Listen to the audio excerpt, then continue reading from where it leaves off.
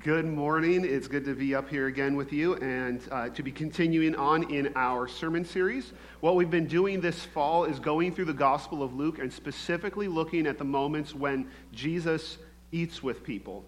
And what we've found is that there's a lot of significance in the act of eating with others, and especially in the way that Jesus chose to interact with people. His meals were especially important to Luke. You can tell just from the way he emphasizes this throughout the gospel. And so we've looked at a lot of different meals throughout the Gospel of Luke, and today we are coming up on a story about Zacchaeus. This is a well-known story in Sunday school. James knows that Zacchaeus was a wee little man, and a wee little man was he. In fact, one of the things that will happen is he will take two figures, and one of them will end up in a high place, and the other one will be in a low place, and the low one will say, "Zacchaeus, you come down." And it's one of his favorite games. So we know the story of Zacchaeus from Sunday school. It's a popular one.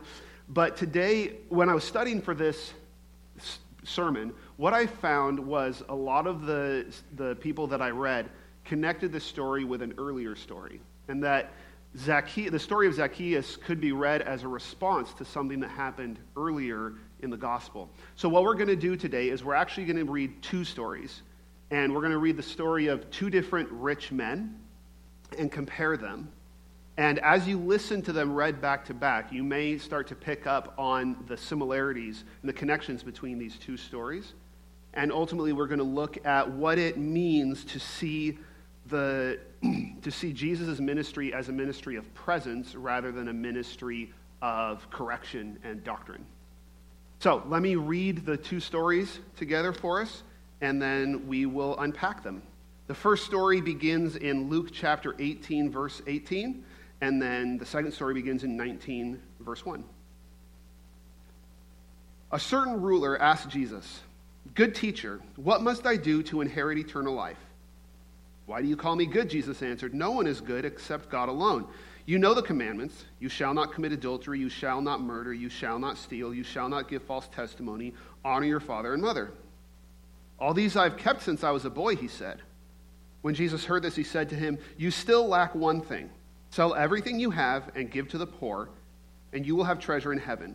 Then come, follow me." When he heard this, he became very sad because he was very wealthy. Jesus looked at him and said, "How hard it is for the rich to enter the kingdom of God. Indeed, it is easier for a camel to go through the eye of a needle than for someone who is rich to enter the kingdom of God." Those who heard this asked, "Who then can be saved?" Jesus replied, "What is impossible with man is possible with God." Chapter 19. Jesus entered Jericho and was passing through. A man was there named Zacchaeus. He was a chief tax collector and was wealthy. He wanted to see who Jesus was, but because he was short, he could not see over the crowd. So he ran ahead and climbed a sycamore fig tree to see him, since Jesus was coming that way. When Jesus reached the spot, he looked up and said to him, "Zacchaeus, come down immediately. I must stay at your house." So he came down at once and welcomed him gladly. All the people saw this and began to mutter, "He has gone to be the guest of a sinner." But Zacchaeus stood up and said to the Lord, "Look, Lord, here and now I give half my possessions to the poor, and if I have cheated anybody out of anything, I will pay back 4 times the amount." Jesus said to him, "Today salvation has come to this house, because this man too is a son of Abraham. For the Son of Man came to seek and to save the lost."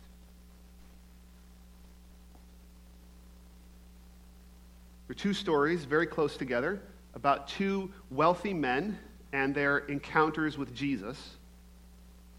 And they end up with very different results from their encounters. And so in fact, the first story ends with the idea that it is very, very difficult for a wealthy person to get into heaven. And then in the very next chapter, there is a story of a wealthy man about whom Jesus says, "Salvation is here."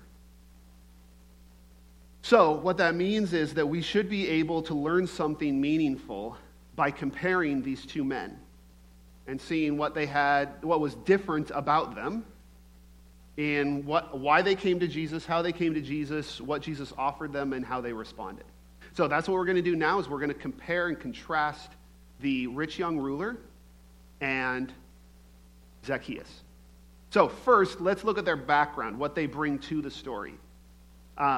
Jesus, when the rich young man comes to Jesus and says he wants to know the way to the kingdom of heaven, Jesus says, you know the commandments. You shall not commit adultery. You shall not murder. You shall not steal. You shall not give false testimony. Honor your father and mother. Those are 5 of the 10 commandments. Now, Jesus is not saying that those are the 5 that matter. That is a shorthand way of saying the 10 commandments. And the 10 commandments were always a shorthand way of referring to the entire law of Moses. So he says, keep the commands. Follow the law of Moses. That's what you're supposed to do. And the rich young ruler says, all these I have kept. And Jesus accepts that. Right? He does not say, you are lying or you're wrong. What he says is, you still lack one thing. Meaning that he apparently doesn't lack the keeping of those commandments. This is similar to what we talked about last week, where Jesus actually accepts the premise that the Pharisees are righteous, but righteousness isn't the point. They were still missing something. They were missing Jesus. And in this case, the rich young ruler, Jesus accepts the premise that he is a lawkeeper. He is a righteous Jew. Now, on the other hand, Zacchaeus was a chief tax collector and was wealthy. In fact, you could also translate he was an archangel. He's an arch tax collector. Like he's a tax collector over tax collectors. And tax collectors there were many problems with tax collectors beyond the fact that tax collectors are never popular because people don't like paying taxes, right? But these guys were also dishonest, and they made their money by being dishonest about it. And they were collecting taxes on behalf of the Roman oppressors. And in the process of doing that, they had to violate the law of Moses. So they're unclean, and they're unclean for the sake of cheating people out of money, and they're unclean for the sake of cheating people out of money on behalf of the Romans. They're law-breaking, dishonest collaborators. And this is the guy who's in charge of the other tax collectors. He's the one who recruits people to collect taxes, and he's the one who cheats the other tax collectors out of money even. This guy is the worst of the worst. So as we compare these two in their backgrounds, what we find is the ruler had been especially righteous, and Zacchaeus had been especially sinful. They basically could not be more different in their backgrounds. They come to Jesus from exact opposite directions. But they also come to Jesus for different reasons. The rich young ruler comes to Jesus and says, "Good teacher, what must I do to inherit eternal life?" He is there to ask Jesus a question, to get the answer to that question, and to go on his way. He's there to collect information, which gives us an insight into his character and perhaps why he's been so fastidious about following the law, is that he's looking to achieve something. His goal is to inherit eternal life, and he figures Jesus is someone who can teach him how, so he comes to Jesus to get the instructions for how to get to eternal life. He wants to know what he has to do to be saved. Now, Zacchaeus doesn't have any of that in mind. Zacchaeus has one simple thing in mind. He wanted to see who Jesus was. He's heard about Jesus, and he's curious. He's interested. He wants to know Jesus. So we can also compare them this way. The ruler wanted to get to heaven. Zacchaeus wanted to get to Jesus.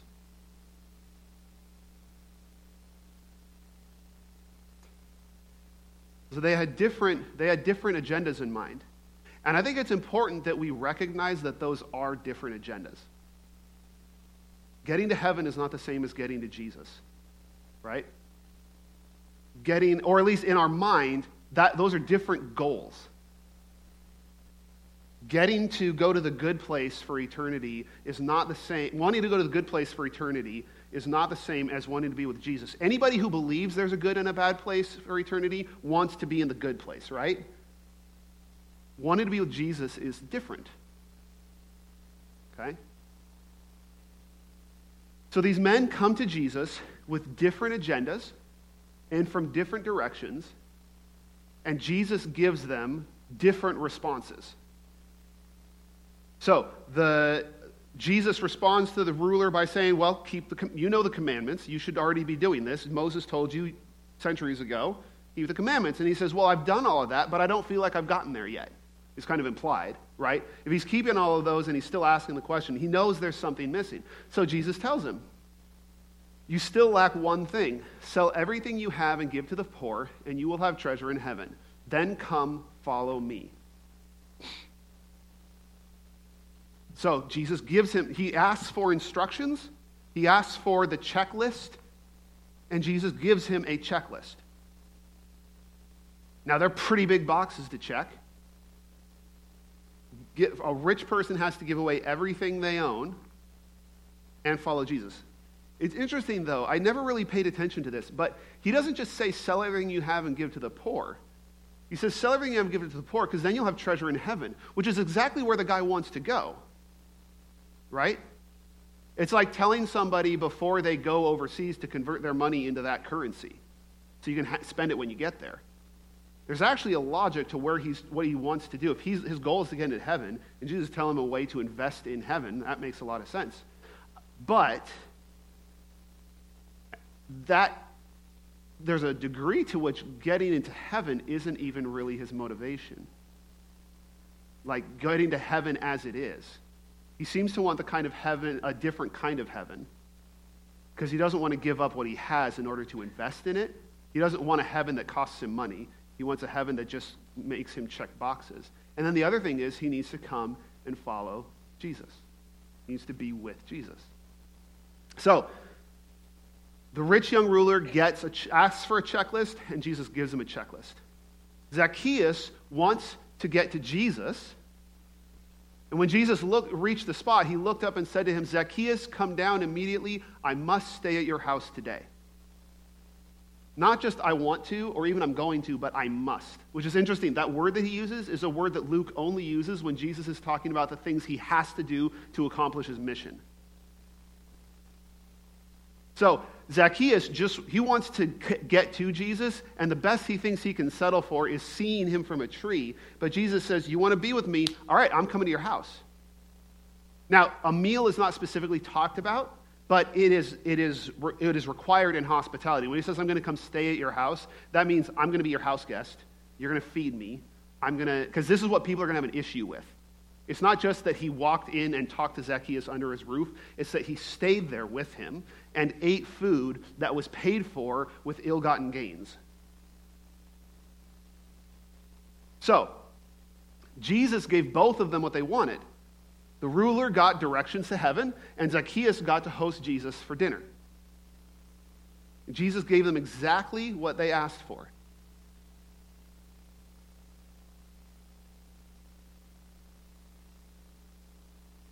And their responses to being given what they asked for could not be more different. When the rich man heard this, he became sad because he was very wealthy. He walked away. Jesus gave him the checklist of what it really takes to get into heaven,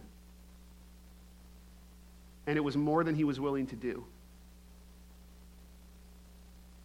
Because in reality, what Jesus is doing is he's giving him a checklist that kind of blows up the checklist. Because what does he say? He basically says, give away everything you have so that you have nothing hanging on you, nothing distracting you, and then come and follow me. It is a checklist that gets him to spend time with Jesus. You want a checklist. Your checklist is to give away everything that is distracting you from wanting to spend time with me, and then come and be with me. Right? It's the checklist that weans him off checklists. But that's not what he wants. He doesn't actually want a pathway to heaven that is following Jesus. He wants what we often want, and what often inspires our theological debates. What is the bare minimum I have to do to get in? How often do we fight about the bare minimum required to get into heaven? Right? How often do we fight about, do you have, like the grace versus works thing? Does anybody think does anybody want Christians who aren't doing good deeds? Regardless of whether you have to do them to get into heaven, does anybody want the Christians to not do good things for others? And yet we fight about what's the bare minimum to get in. That is not a good mindset to have if you're following Jesus. That would be like me talking to Casey before we got married and saying, what's the bare minimum I have to do to get married to you? Like, am I going to, when I proposed to her, we did not negotiate for responsibilities. I didn't try to talk her down to requiring less from me, and figure out, now, do I have to do the dishes in order for you to marry me, or can I not? Because it's really about love, not works, right? So I don't have to do the dishes, I don't have to make the bed, I don't have to help with anything, because it's about love, right? Like, that's not how we do relationships. But it sure is convenient, and it's easy, and it also doesn't require us to trust God. Because if we can trust the checklist, we kind of want God to give us a contract, right? We want him to sign on a contract so we can say, okay, I've done enough to get in, and now I don't have to trust anybody. I can just say, I've got it checked, and I can move on and do other things. But what actually is required for the kind of ministry that Jesus does in the Gospel of Luke, it's not a matter of checking the list, it's a matter of being in a relationship with Jesus. So the rich young ruler was unwilling to give up everything he had to be with Jesus. Being with Jesus wasn't worth what it would cost him.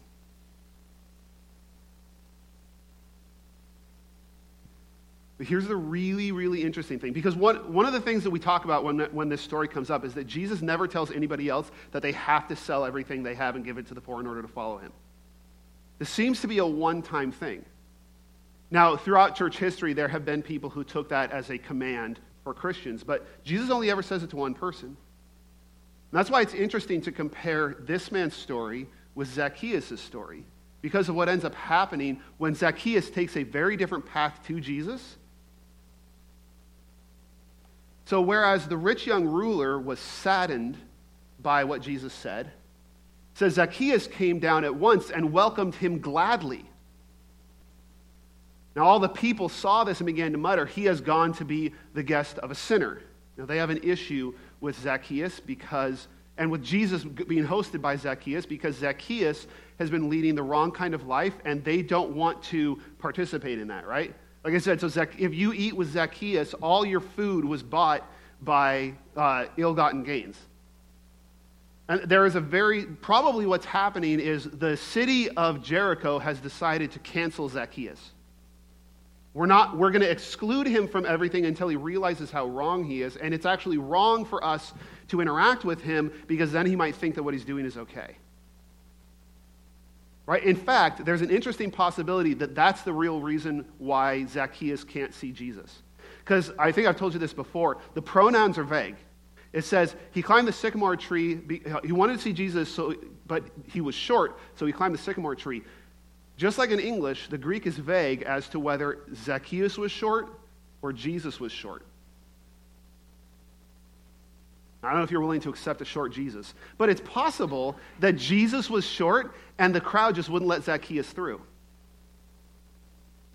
It's technically possible that the problem Zacchaeus had was that nobody would make way for him because the city was shunning him. They weren't willing to participate in his life.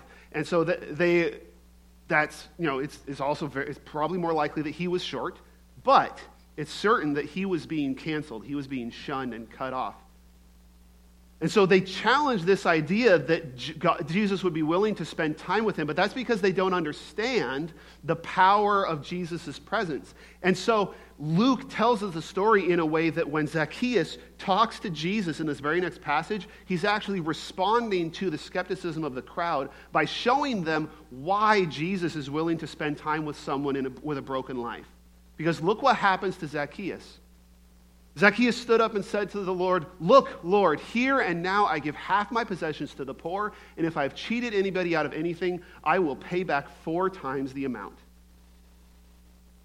Jesus didn't tell him to do that.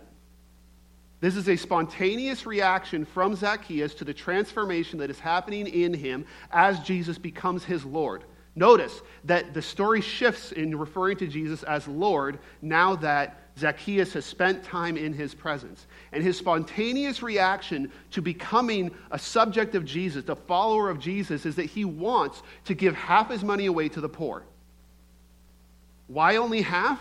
Because when he says, if I've cheated anyone, that's a rhetorical term. He has cheated a lot of people.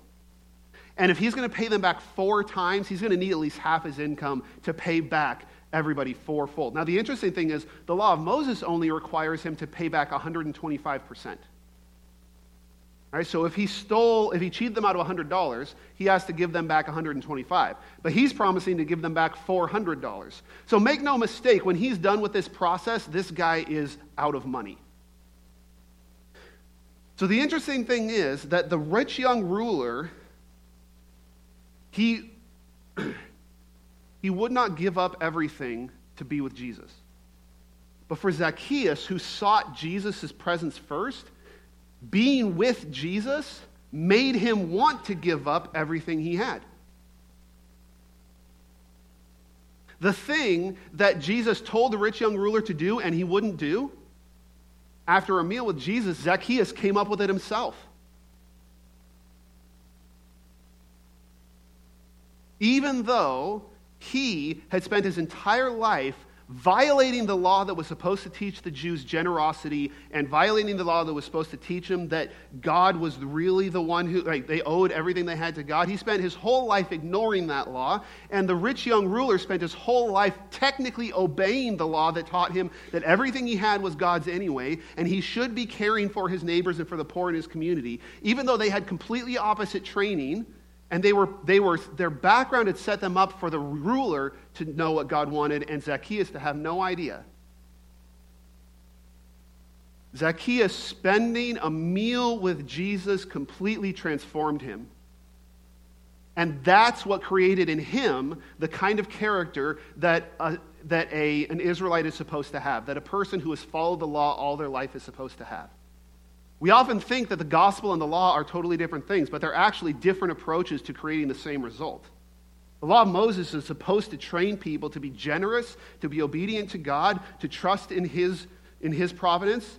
They're supposed to create people very much like what we see in the early church, very much like what we see Jesus telling people to do. And so that's why Jesus looks at him and he reacts differently to these two men. When he looks at Zacchaeus, he says, "Today salvation has come to this house because this man too is a son of Abraham." What he means there is that Zacchaeus is now behaving the way the law was supposed to train him to behave. He is behaving as Abraham's family was called to behave. After one meal with Jesus, his heart is changed. Now, I'm not assuming that for Zacchaeus, after that one meal, his entire life was an unbroken road of giving up everything to Jesus and never having any trouble. But everything did change for him that day.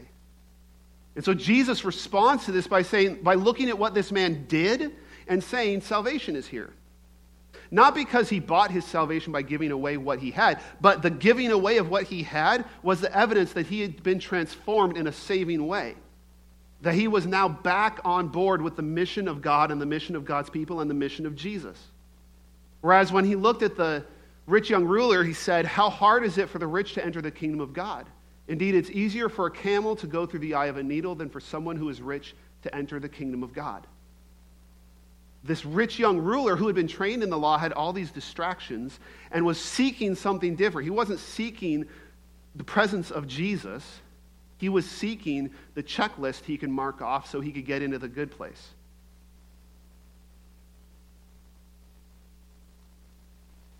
And then the disciples say, "Who then can be saved?" And Jesus said, "What is impossible with man is possible with God." And I always felt in reading this story that left it really vague and open-ended and just like ambivalent. Oh, God will just do something for some rich people. But we actually see exactly how God makes it possible. He transforms people with his presence. He transforms people who spend time with him, who get to know him, who come to love him. That is how God does what is impossible for us.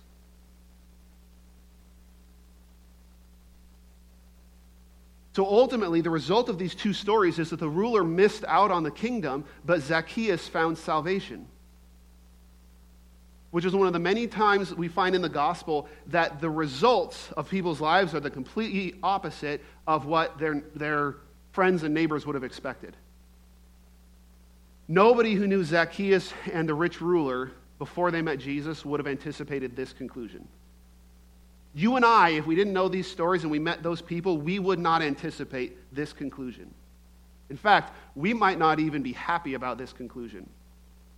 We might actually be upset if we knew these two men personally to find out that Zacchaeus was getting in and the rich ruler was not.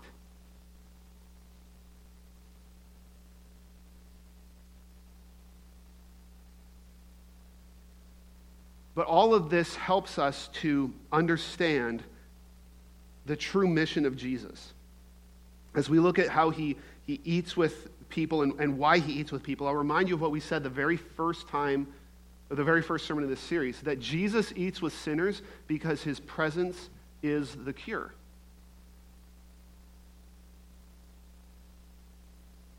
We need to know what righteousness looks like. And we need to know we do need to find out what we're doing wrong. But what makes the difference in people's lives isn't that they've been told what they're doing wrong enough times or loudly enough. We often think that what I can offer people is I can diagnose exactly what's wrong with them in their lives, and I can stay apart from the brokenness and make them realize that they're broken, right? Like we try what the people in Jericho were doing. We cancel, we shun, we say, I'm not going to be around that until you come around to my way of thinking. And when we do that, we cut them off from the one thing we have that can actually change them, which is our ability to usher them into the presence of Jesus. Now, remember that Jesus' goal is to change people. Zacchaeus is profoundly, drastically changed. So this isn't a sense that it doesn't matter whether people become righteous or whether people begin to live life the way God wants. That is the entire point of what Jesus came here to do, is to transform people. But the power to transform people comes from his presence. Because ultimately, it's knowing Jesus that gives us a reason to repent.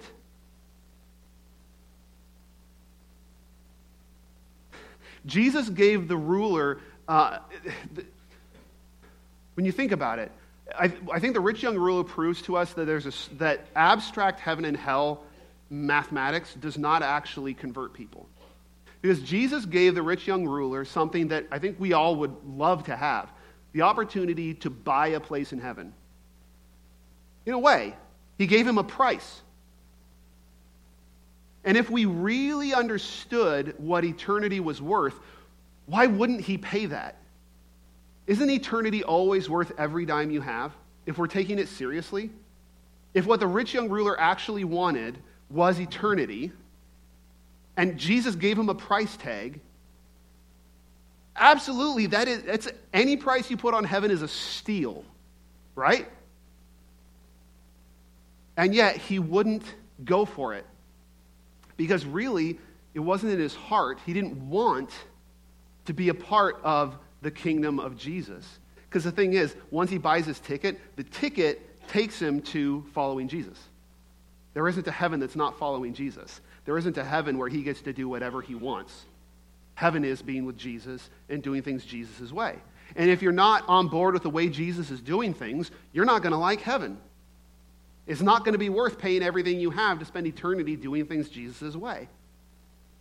What gives us a reason to repent is when we know Jesus and he transforms us and he gives us the vision of the kind of kingdom he is building, and then that will be the only thing you want. You see that's what happened in Zacchaeus. Zacchaeus had a reason to follow Jesus. Zacchaeus never even talks about where he's going to spend eternity, but he is captivated by who Jesus is, and simply getting to know Jesus and getting to know his plans and his mission and who he is, it infected him and made him want to go out and give everything he had just to participate in it, with no sense that he was paying a fee that would get him into heaven. He just wanted to join in. He wanted to be a part of this awesome thing that Jesus is doing. So it's knowing Jesus that actually gives us a reason to repent. And sometimes we get frustrated with people who won't repent, but they don't know Jesus. Why would they repent? If they don't have Jesus as the alternative, if they don't understand Jesus, do we really have a good reason to offer people to live lives a better way if we don't offer them Jesus?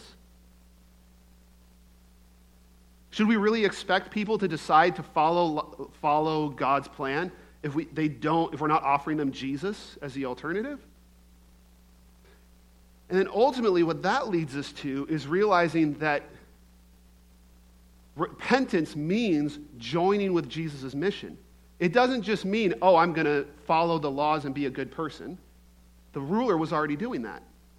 What the ruler was missing was he wasn't on board with Jesus' mission. He was on track to get into a republic of heaven, like a constitutional republic of heaven where all you have to do is be a good citizen and you're left to do whatever you want. Problem is, we have those here, and they're drastically imperfect. Everybody going their own way.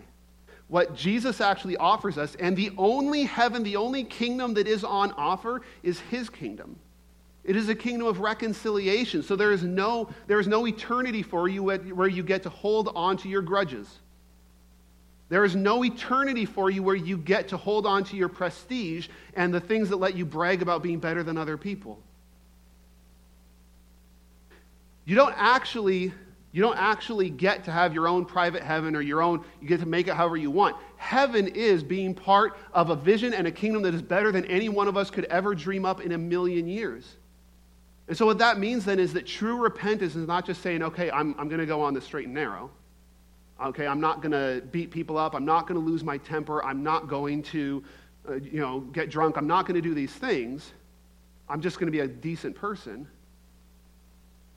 Repentance means actually saying, I'm going to be a part of Jesus' mission.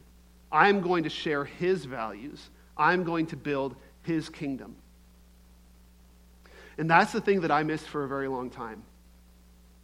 I spent a lot of my life struggling with sin that I kept coming back to over and over and over and over again, and kept deciding, this time I'm going to be good. This time I'm going to do it different. This time, I really hit rock bottom this time. It's amazing how many times you can think you've hit rock bottom and then just come right back and bash your head on it again. And the difference was I didn't really have a reason not to do that. I didn't have an alternative. I just knew I didn't want to do that, but I didn't really understand what Jesus wanted me to be instead. Now, I am by no means perfect, and I am still a person who is fighting the fight against sin, but I have noticed a drastic difference as I actually have a reason to want to be without sin. It's not just because I want to get a place in heaven. It's actually more because I realize that my sin keeps me from being on board with the world Jesus is creating. And I want his world more than I want mine. My real reason for giving up on grudges when I'm able to do so is because I realize they don't have a place in the kingdom that Jesus is building. They don't belong. And I don't want a world where people hold grudges over each other all the time, even if that means I have to give up mine. So here's what I want to tell you. Here's where this story comes home for us. If you're in the kind of place that I have been and I am likely to come to again, where you're struggling to repent, and you just struggle to really make ground against this sin that is afflicting you, that's bearing you down, if you struggle to repent, spend time with Jesus. Focus on that. Focus on spending time with Jesus and falling in love with him and with his kingdom. It is in spending time with Jesus and being transformed by him through the Holy Spirit that we are able to be different, because he gives us the ability.